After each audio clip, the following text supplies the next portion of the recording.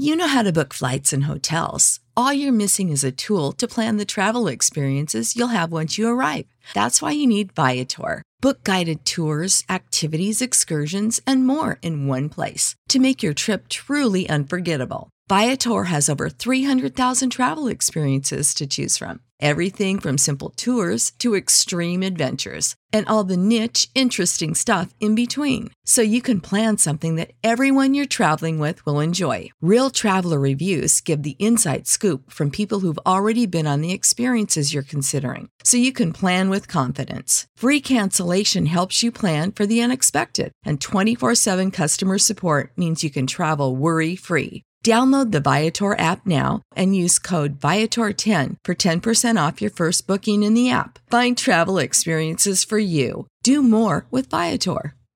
What's the easiest choice you can make? Window instead of middle seat? Picking a vendor who sends a great gift basket? Outsourcing business tasks you hate? What about selling with Shopify?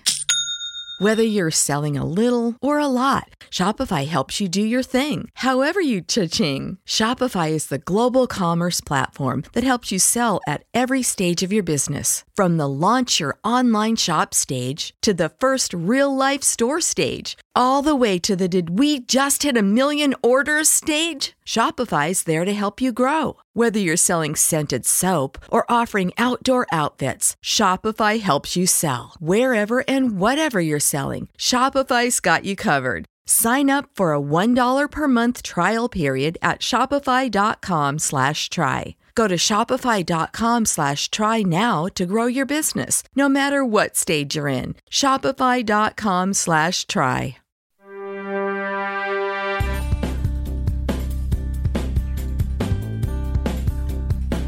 Welcome to Tell Me a Story I Don't Know, a refreshing and captivating interview with top sports personalities and their connections to Chicago. They reveal some entertaining, memorable, and emotional stories, some you've never heard before. I'm George Hoffman, and please make sure you subscribe to Tell Me a Story I Don't Know on Apple Podcasts, Spotify, and wherever you get your podcast. Tell Me a Story I Don't Know is presented by Dynamic Manufacturing. Since 1955, Dynamic Manufacturing has a relentless commitment to quality and customer service when it comes to your automotive needs. They've been named General Motors Supplier of the Year 22 times, and whether it's remanufacturing, machining, electrification, motorsports, and much more, there's nothing Dynamic Manufacturing can't do.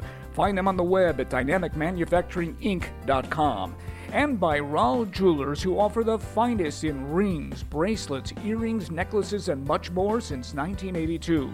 They specialize in custom design, so if you're looking for that right gift, especially during the holidays, head to Raul Jewelers on Barrington Road in Hoffman Estates, and they're on the web at rawljewelers.com. Tell Me a Story I Don't Know is also sponsored by the Paulina Market, purveyors of the finest meats. Look for them at paulinamarket.com, and by Vienna Beef, makers of Chicago's hot dogs and a landmark institution since 1893. They're located at viennabeef.com.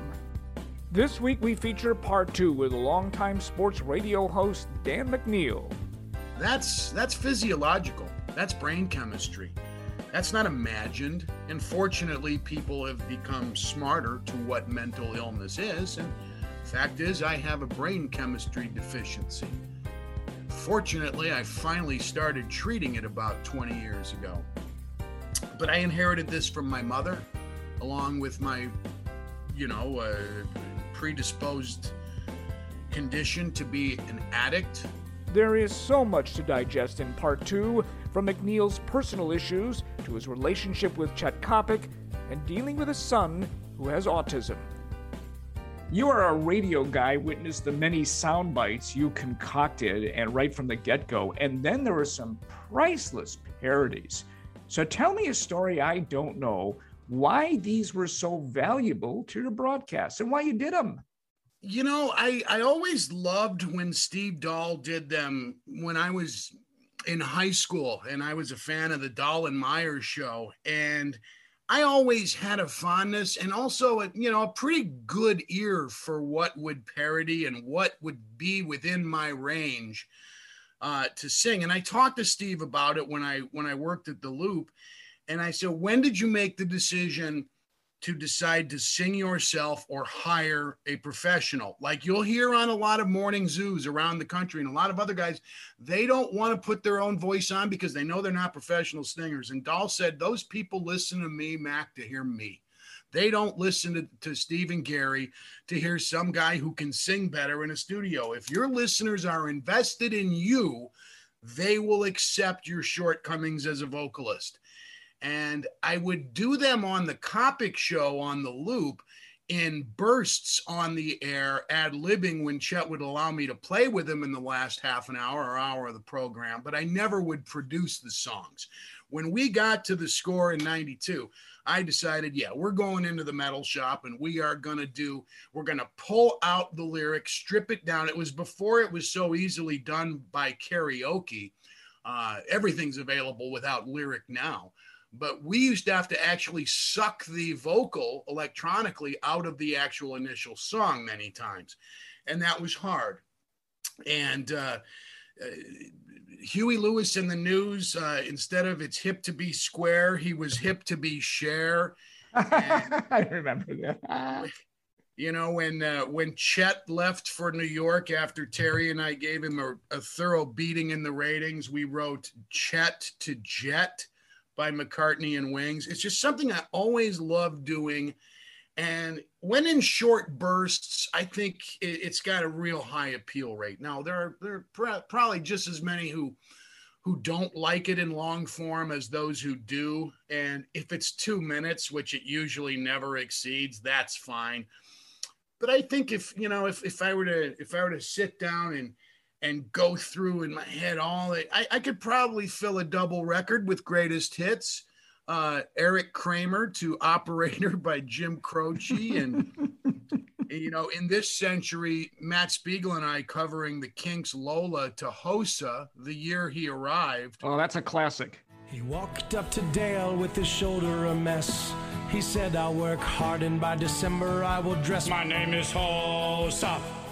Hossa, Hossa, ho ho ho ho hossa.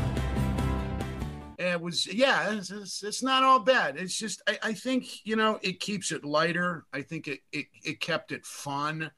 It was something that I spent a lot of time working on for very little of actual on-air content. But if we can put ourselves in our audience's head when they're not spending time with us, that's a good thing. Because whenever they would hear those songs, listening to music on their own time, they invariably flash to us. And that's a good thing. When you can create your own language with an audience, and when they're watching a game and they see something that reminds them of your show, in my case, maybe the praying hands over the head, the safety, the greatest mechanic in a sports officiating history. They hear the safety dance in their head, and they hear me extolling the virtues of 2 points on NFL Sunday. It's interesting to note, Dan, that you mentioned Matt Spiegel. He kind of picked up your mantle because, and he's of course a musician by trade, that really the guys are set apart in this industry. He's kind of taken it now to another level. Yeah, he's the guy who also has the skill for writing it and can sing it because, as you know, he's a professional singer. He can pull that off. And I think he and I found a pretty good balance of a professional voice and the goofball when I would jump in on a chorus with a line by myself or something. In Hossa, for example, and he used Hossa, I say it in Bob Pulford voice. That was special, and man, I think of our first fall together, and it was a really solid ratings book. We drummed Sylvie and Waddle in the ass that first book we were together. Their second book in the fall of 09, and the Hawks were taken off, and the Bears were in free fall. Urlacher got hurt opening night in Green Bay, and Spiegel and I wrote songs about the Blackhawks and the Bears all fall. And absolutely deserved that nice bonus check we got. Duncan Keith and he's got no teeth. Duncan Keith and he's got no teeth. 3-on-2s, poke checks, penalty kills. Duncan Keith. You mentioned Chet Kopic, the late Chet Kopic, a little while ago. He had a profound effect on many of us in this industry. and you are no exception. So tell me a story or two I don't know about the influence this legendary sportscaster had on you. Chet scraped me off the street in 1988 when I was really in a bad place. I had no money. I was juggling 4 or 5 part-time jobs just to put food in my mouth and pay the rent. And I had known him for a couple of years through my internship with Swirsky at WGN and my 18 months as a writer at the Hammond Times, which fired me in July of 87. Chet hires me in January of 88. It saved my professional life. He gave me not only the opportunity to serve as his executive producer based on a hunch, because we'd not worked a day together, he gave me chances to be on the air. And I had no business being on the air in that era. Chet was an amazing man. He was P.T. Barnum. You got it, pal. Coming to you with 50,000 watts of AM power. This is your locker room ticket. Your ticket is punched. You're in the house. We're going big time. This is absolutely Kopic on Sports on the Windy City's premier station, the station that brings you Dahl, brings you Meyer, brings you Cochran, brings you the Buzzer, brings you Johnny B, brings you Kevin Matthews. He was both Dr. Jekyll and Mr. Hyde. I wish he could have found more joy in his life later. He died a couple of years ago, but in some ways, Chet's been gone for a lot longer than that because he was a guy who needed the stage. He lived for attention, and he never quite got his head around the idea that it was over, and it was over a long time before he passed. And I think the Blackhawks did him right to let him remain a part of something as a historian for their team, which he had no interest in when he and I worked together, ironically. But I wish he could have been happier. I never saw him take a drink in his life. He told me when we started, he had problems with it as a younger man and never touched it. But some of his behaviors in the mental health and recovery fields, they call it being a dry drunk. He still seemed like he was so bitter and so unpredictable. It was tough. And as so many of us in radio have experienced with Chet, he can turn on you at the drop of a hat and inexplicably turn on you. Yeah. You can talk with him on the phone and giggle for 20 minutes, and 3 months later, somebody tells you, hey, I saw Kopic barbecuing you on Facebook or on Twitter. And it didn't make any sense. But, I'm glad we had a positive visit not long before he passed away, because that's how it should have ended, because we both had a lot of respect for each other despite the bumps. Who doesn't love jewelry? Who wouldn't love Rawl Jewelers? Family owned and operated for nearly 40 years, Rawl Jewelers offers the very best in fine jewelry and engagement rings, including mined and lab-grown diamonds. And they utilize the latest technology and offer jewelry repair on the premises. Rawl Jewelers has a glittering array of rings, necklaces, earrings, bracelets, and watches, and offers custom-designed jewelry on the premises. And if you have the most specific questions, Rawl Jewelers has 4 graduate gemologists on staff. With over 200 years of combined experience and expertise, it's no wonder Rawl Jewelers is one of the leading shops of its kind. This is where my wife and I got our wedding bands many years ago, and it's safe to say, when you walk in as a customer, you're going to leave as a friend. Rawl Jewelers is located at 3001 Barrington Road in Hoffman Estates, right off I-90 West. Rawl Jewelers, when only the very best will do.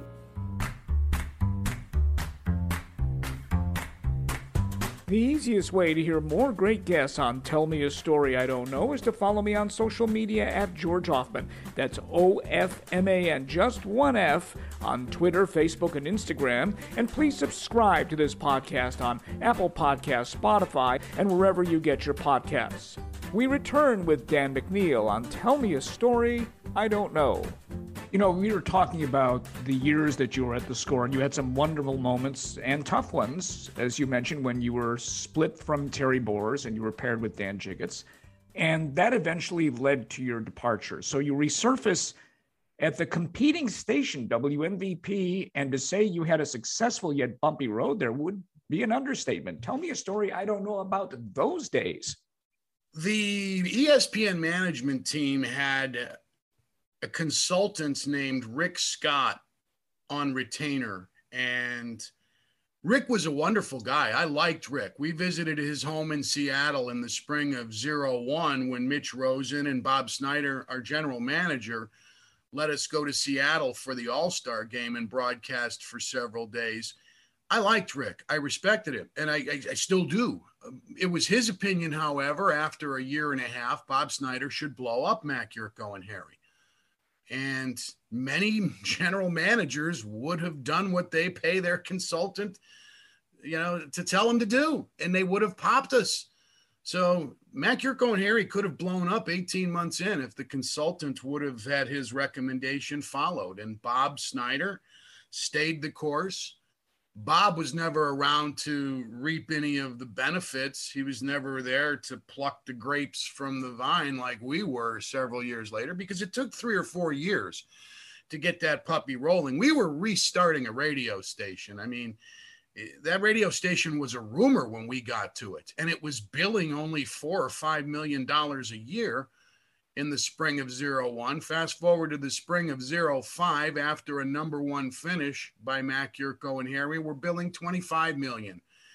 And we deserved those spoils. No one gave them to us, those ratings. We earned them. And it was a great crew, and it was a great time in my life because we kicked a lot of tail and money was raining down.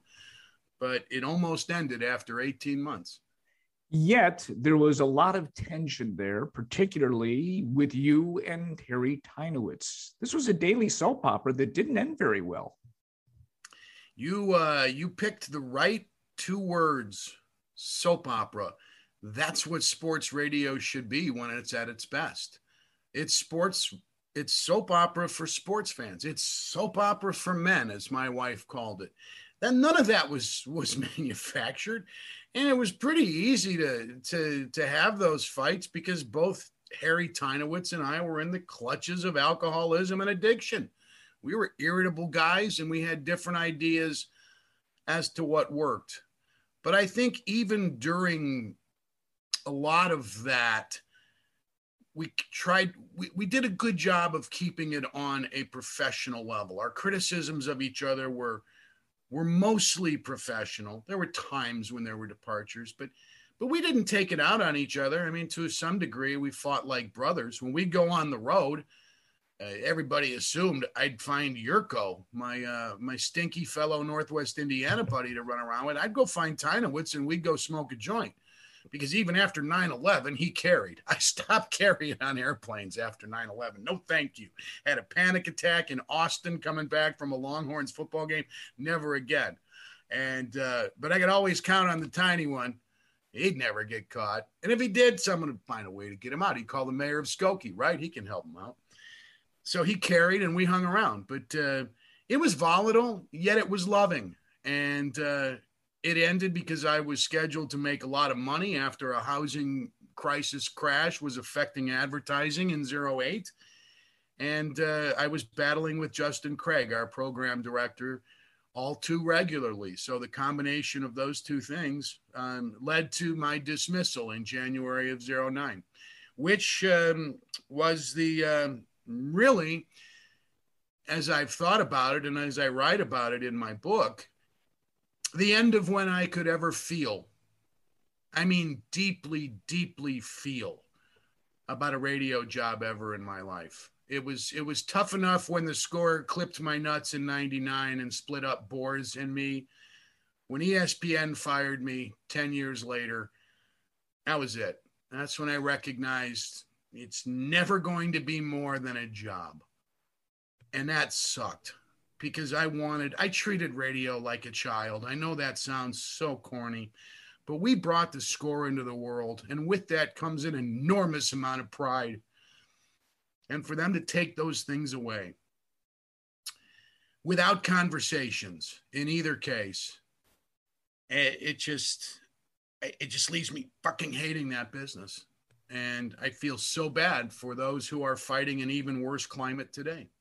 Yet you reinvented yourself at the Drive, which was a rock station. That didn't last very long either. Always had one foot out the door. 521. I'm Pete McMurray along with Dan McNeil. We are so excited and happy to be here at the Drive. Many miles of radio road behind us. I think 47 years in Chicago between the two of us. And here we are today at the crown jewel of Chicago radio stations, driving in today, listening to a station that plays Bitch by the Rolling Stones from Sticky Fingers. You know what's funny about that? I could have continued at the Drive on the air, just doing updates in mornings, but they were taking me off in terms of the beefy parts of the show. Whether the meat of the show was the music, but when Pete McMurray and I would have interactions, they took me out of that. I was mad at the program director Rob Cressman, who did not let me do a 90-second goodbye to Greg Salk, who was the director of programming for Hubbard Radio across the country, and the guy who, along with Chet Kopic, had hired me at the Loop in '88, and a guy who remains a friend. Greg brought me to the Drive, and when he was fired, I wanted to write a tribute to him.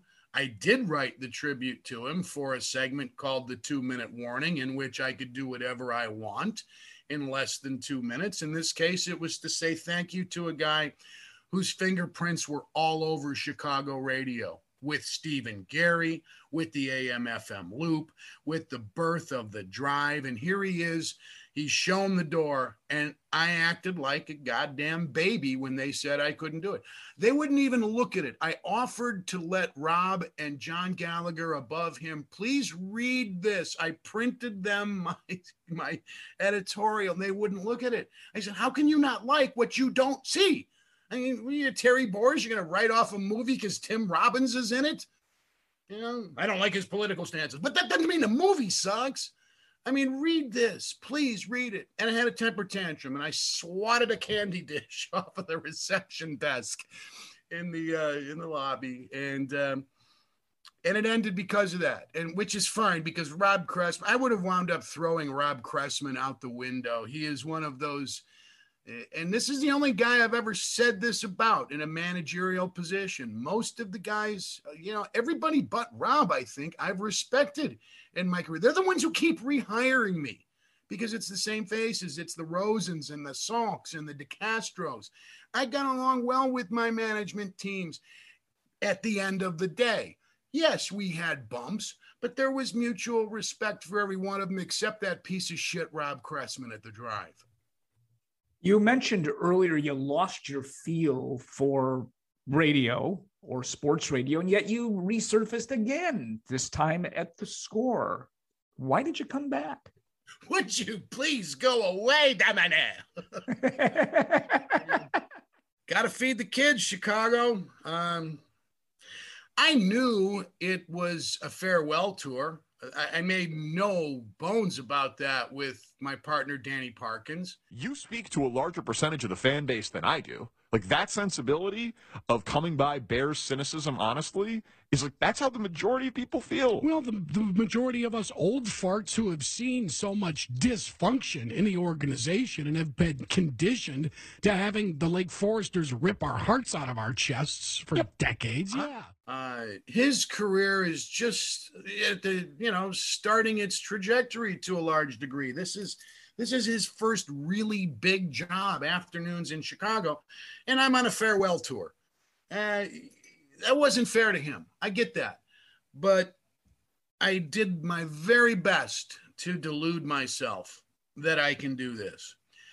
Fortunately, Danny and I share a lot of the same radio axioms, and he didn't inundate our audience with NBA stuff that wasn't local. That was a fear of mine going in because he does love the association. I don't. It was a decent balance. He liked basketball. I liked hockey during the winter. We both love gambling on football. We both love smoking weed. There were a lot of upsides to doing it with Danny. So that made me think it had a puncher's chance of going 4 or 5 years, which was all I wanted out of it. I wanted to, bridge a gap to Social Security and more semi-retirement gigs. We talked during that last run of 2.5 years when I did my second deal about possibly, working 26 weeks a year and having Matt Spiegel as part of the show. I was more than happy to concede some of my salary and my mic time to Matt and Danny. Call it Parkins, McNeil, and Spiegel. I don't need my name on the masthead. I've been at this for a long time. But ultimately, they wouldn't go for it. And because of what happened last September with me trying to go for that quick laugh, I got my ass whacked. But I gave it a shot because I don't know what else to do. And I knew it was a long shot. And I don't regret it. I don't regret any of it. It was an interesting experience. And I am delighted that two of my radio sons, Danny Parkins and Matt Spiegel, and it makes me feel good. They're the two guys who occupy afternoons at the Score. I can live with that. Listen up, OEMs. First impressions are lasting ones. Dynamic Manufacturing's impressive complex in Hillside, Illinois, includes nearly 1 million square feet of operating space. I had a chance to view some of it, and I was overwhelmed by the organization, technology, and dedicated workforce. Dynamic Manufacturing provides solutions for engineering, manufacturing, machining, and logistics, and they can re-energize your electric and energy storage systems. They can machine any project, no matter the size. And when it comes to motorsports, they're your trusted partner for chasing podiums with their custom torque converters. Dynamic Manufacturing is your one-stop for all your remanufacturing needs, and they can't wait to engineer a custom solution for getting maximum value from experienced parts. Dynamic Manufacturing, where there's nothing they can't do.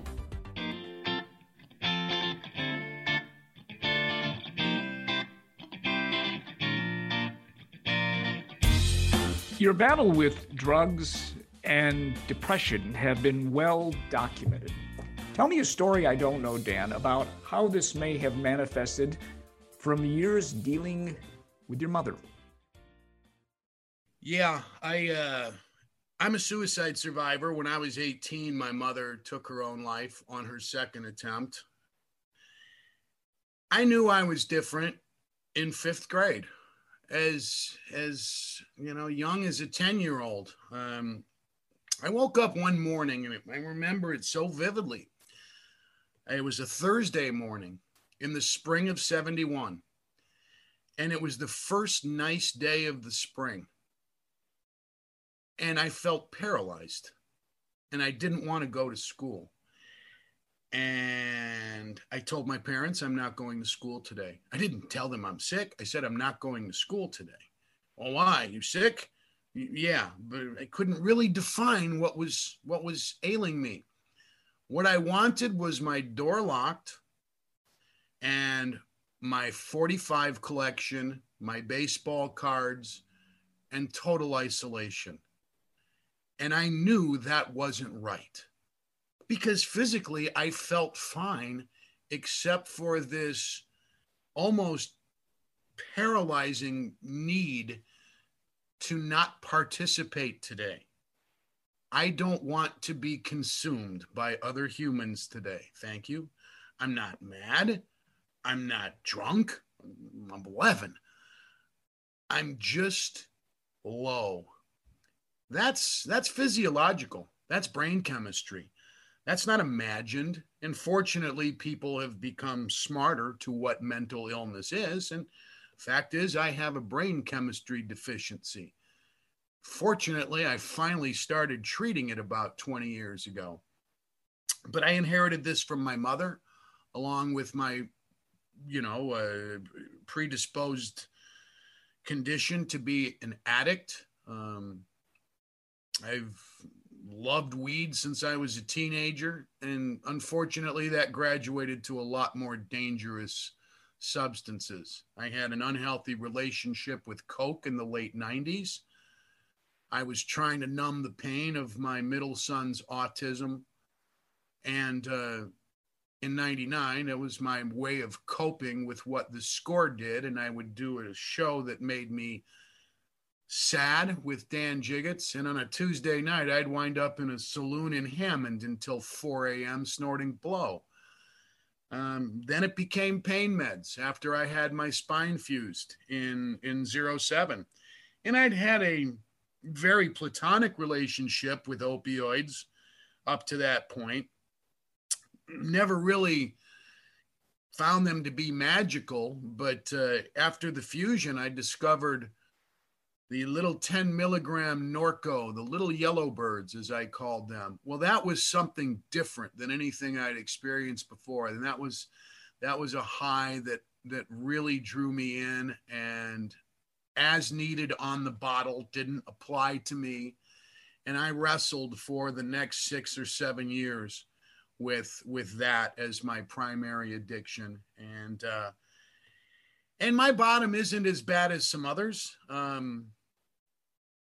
But you know, a bottom's a bottom. Mine is want to be alone. My bottom is not wanting to be in touch with anybody other than my kids and my wife, to go away and hide and not give back.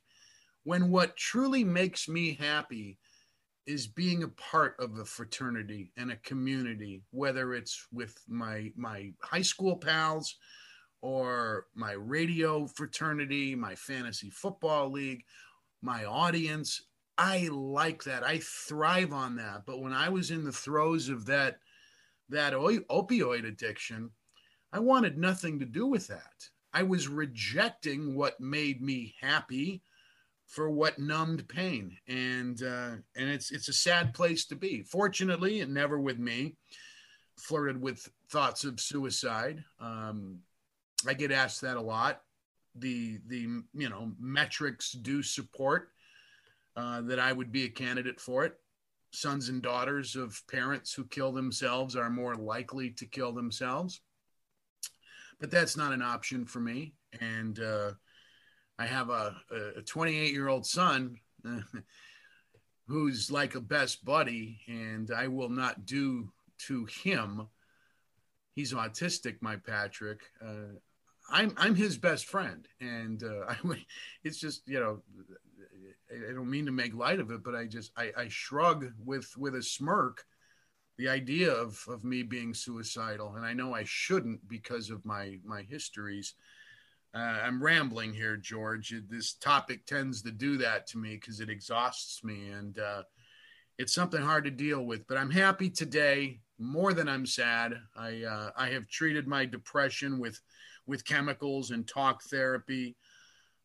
Those chemicals being mood stabilizing drugs. It's a very mild mood stabilizer called lamotrigine, and I don't use opioids. And I haven't danced with the devil that is cocaine, knock on wood, in many, many years.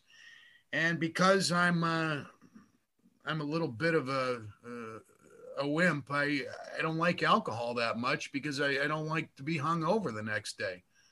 So I will smoke my weed and enjoy a Diet Pepsi and be grateful for every day I have. As we tape this in August, Suicide Prevention Week takes place in early September, and it's a very significant date for you. Yeah, it is, because you know, you don't understand it to be as capable of affecting you as deeply as it will when it's going on. But when your mom isn't available, as my mom was not throughout my life. My first memory of that being at the age of 5 when she first was institutionalized. What came with her suicide was, and I didn't know it consciously, it took me more than 20 years and a good 5 or 6 years of hard therapy to recognize that she helped me to not trust the female gender.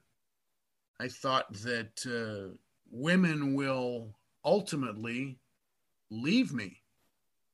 I can't count on women because my mom wasn't available and my older sister was not available. She was a troubled kid. And you start to think, I don't have anything to offer females. I'm a guy's guy. It was easy for me to think that relatively early in life. I didn't know I was thinking that.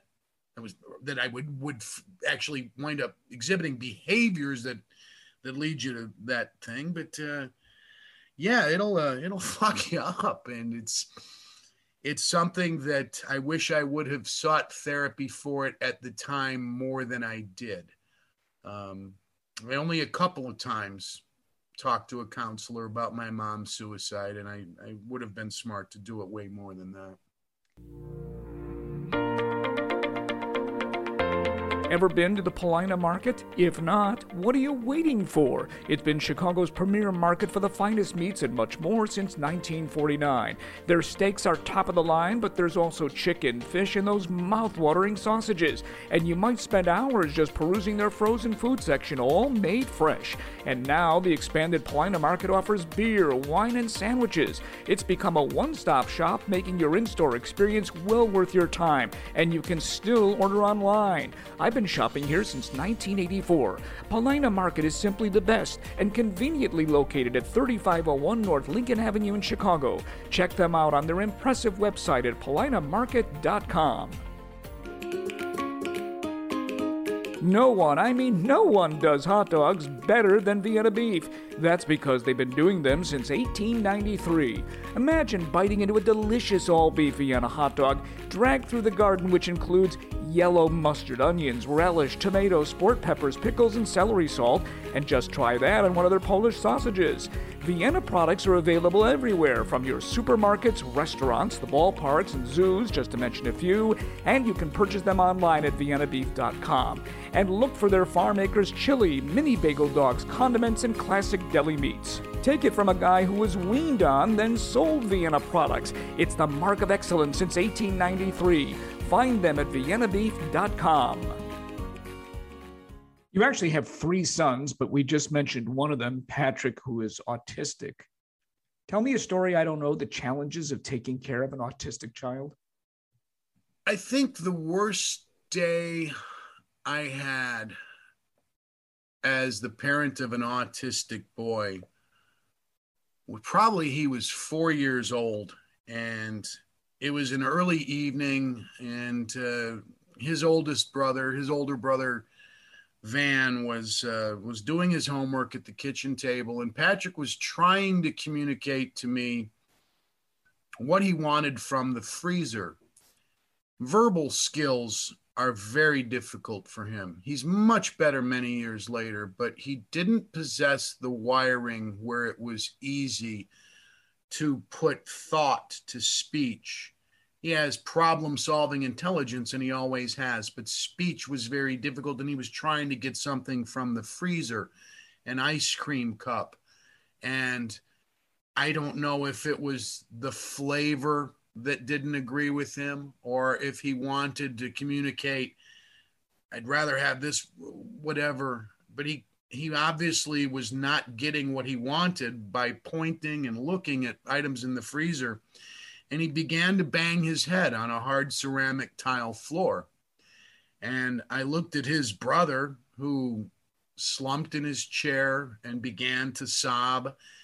And I tried to comfort this hysterical 3.5, 4-year-old boy who couldn't make speech. All he wanted to do was tell me what he needed that wasn't there, and he couldn't. And I've never felt a helplessness that just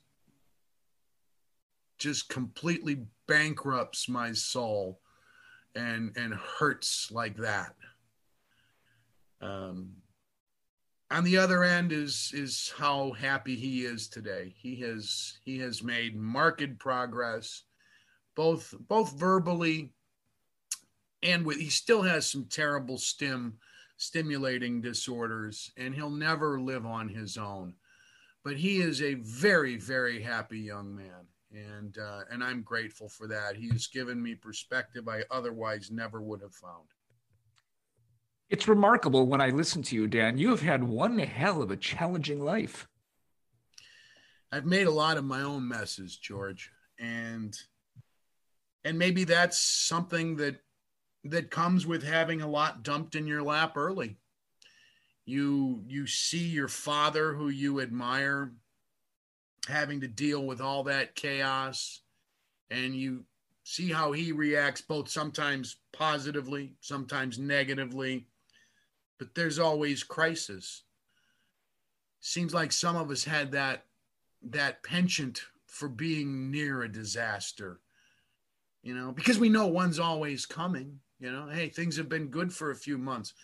I think I'll walk outside today and look up, because I know there's a piano coming to land on my head. And if there isn't one, I'll make one, because all I know is resolving chaos and the threat of somebody leaving. It's been a challenge, but I blame myself for a very high percentage. I point the thumb, and I know I probably sounded in some of this like I'm pointing the finger at my mom. It wasn't her fault. A lot of it. I mean, that stuff is inherent with her too. It's in her brain. It was in her brain, just like it is with anybody who's mentally ill. So here you are. You admit to being overweight. You don't exercise a whole lot. I suspect, as you mentioned, you might have a cold one or two. You do smoke the peace pipe. It's not exactly what one would call a healthy lifestyle. Well, those of us who are in the club often deploy something we like to call damage reduction. I don't drink a lot. Yeah, I'm not as active as I should be. I should exercise, and I should be more active. And but I like my weed, and I don't know if that'll ever change. I suppose if I'm told, hey, you got a spot on your lung, you better quit smoking, no, then I would. But I guess maybe, unfortunately, it would take something like that for me to quit, because I'll bastardize a Mark Twain quote: "If there is no ganja in heaven, I shall not go." I like my weed, man, and I'm 20 pounds overweight. Okay, I'm not Chris Farley like I was in '96, man. Yeah, but didn't you back then, you and Terry both go on this dramatic exercise diet plan? Yeah, I quit smoking and lost 72 pounds in 9 months. Oh my gosh. Yeah, I know. You know why? Because I'm an addict. I just switched addictions. I gave up the Marlboro Lights and started eating raw broccoli and swordfish steak and spending 15 hours a week, Monday through Friday, lifting weights. I was an exercise demon in 97, 98, 99, and 2000. And then I moved on to something else, getting fat again, because it's always changing, and sometimes it goes back to where it was. You are an avid fisherman. Matter of fact, I would say you absolutely love the sport. What got you into it, and what is it that is so alluring? I love being outside. I love nature. Man, my dad used to take me fishing, and maybe that is where it started, the association of spending quality time with my dad. He probably would have just as soon gone with the next door neighbor, his fishing pal, Walt Wyatt, but he wound up taking his little chubby kid, and I loved it. And I would get up as early as they were getting up and going to the bait store to, grab a bucket of minnow. It was all very exciting to me. I just enjoyed it. How do you explain? I don't know. Why does one like classical music? Why does one play tennis instead of golf? It's just something that I took to early on and have for large chunks of my life stayed with it. There have only been a few occasions where I didn't pick up a fishing rod over more than a couple of year stretches. And my sons, 2 of my 3 sons, love it. So that I've passed that on. from my dad to them is a fishing mitzvah. And I love it. I love the people who partake in it. I love being on the water. It soothes me. And there are very few things I can do competitively these days. Muskie fishing remains one of them, although my stamina for that is not what it was when I started 10 years ago either. But I love it. And I will continue to do it as long as they let me. You know, I'm surprised you never tried to sell someone on a fishing show. Heck, you and Dan Bernstein, he could be your co-host. You guys rent a small yacht and, pardon the pun, have a whale of a time. Harry Tynowitz leave you that cocktail napkin? No. I actually did a fishing show very briefly when the Score started. I bought the 6 o'clock hour, our first few springs on Sunday mornings, and sold it myself, fishing Chicagoland. But you know what I learned right away? This is work. I want fishing to be a plaything. I don't want to feel stressed over a production schedule for a TV shoot for fishing. And there's so many guys who are really good who are doing those shows. Man, while it might have been fun, I didn't want it to become like work, because I already had seen sports slip further and further and further from being a passion because it was what I did for work. I didn't want that to happen with fishing. I would be remiss if I didn't ask you if you have a title for the book and the podcast, and when do we expect to read and hear it? You will be able to get it on pre-order by November 15th. I would think that's the absolute latest. Does it have a title? I'm leaning towards Stir It Up, Little Darling, because that's what I did. Very simple, all monosyllabic. Everyone knows what everything means. No, and it also keeps Bob Marley on the board. How about no SCO, no mo? How about the podcast? I'll be doing some podcasting. Announcements forthcoming. Don't have a title for it yet, but we'll see what we're going to do with that. But all just, club shows, because that's where we're at in this era of sports media, club shows. And hopefully, the book will be done by the end of the year. People should be reading it by the end of the year. If for some reason someone at WMVP or The Score knocked on your door and said, Dan, we'd like you to come back, would you? Well, they wouldn't, first of all, but that's not the game we're playing. No, unless it were for something extremely part-time and peripheral. No, I don't want to show again. Would I work as a fill-in if they asked? Sure. Would I do Bears programming if they asked? Sure. Would I do imaging and become Big Voice? Yeah, I'd do that. But as long as Rachel Williamson is a part of it, that won't happen. And I don't care. I don't need that. I did it a long time, and I feel pretty good about the skins I put on the wall. So no, I think that part of my life is a closed chapter, and I'm at peace with that. I ask this final question to all of my guests. If not for the radio business, Dan McNeil, what would you have been? I would have taught high school English and coached the football team. I enjoyed my teachers and coaches. I got a lot from my teachers and coaches. They were mothers and fathers to me, some of them, when my mom and dad were unavailable.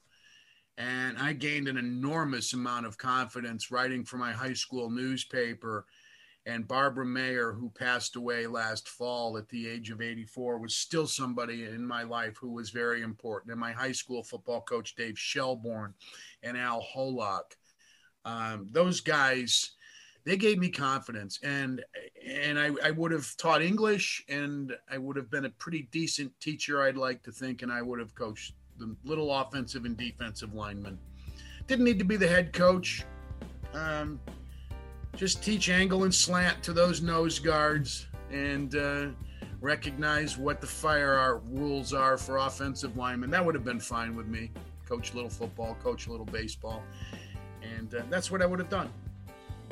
Thank you, Dan McNeil, for telling me a story I don't know. My pleasure, George. Thank you. My thanks to WSCR, Kevin Matthews, and WDRV The Drive for those important and memorable highlights.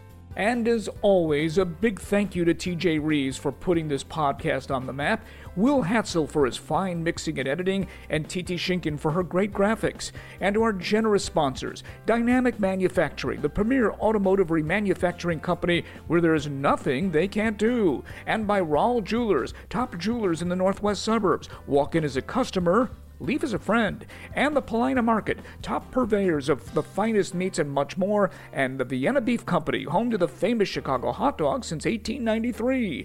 Tune in next week for another fascinating episode of Tell Me a Story I Don't Know.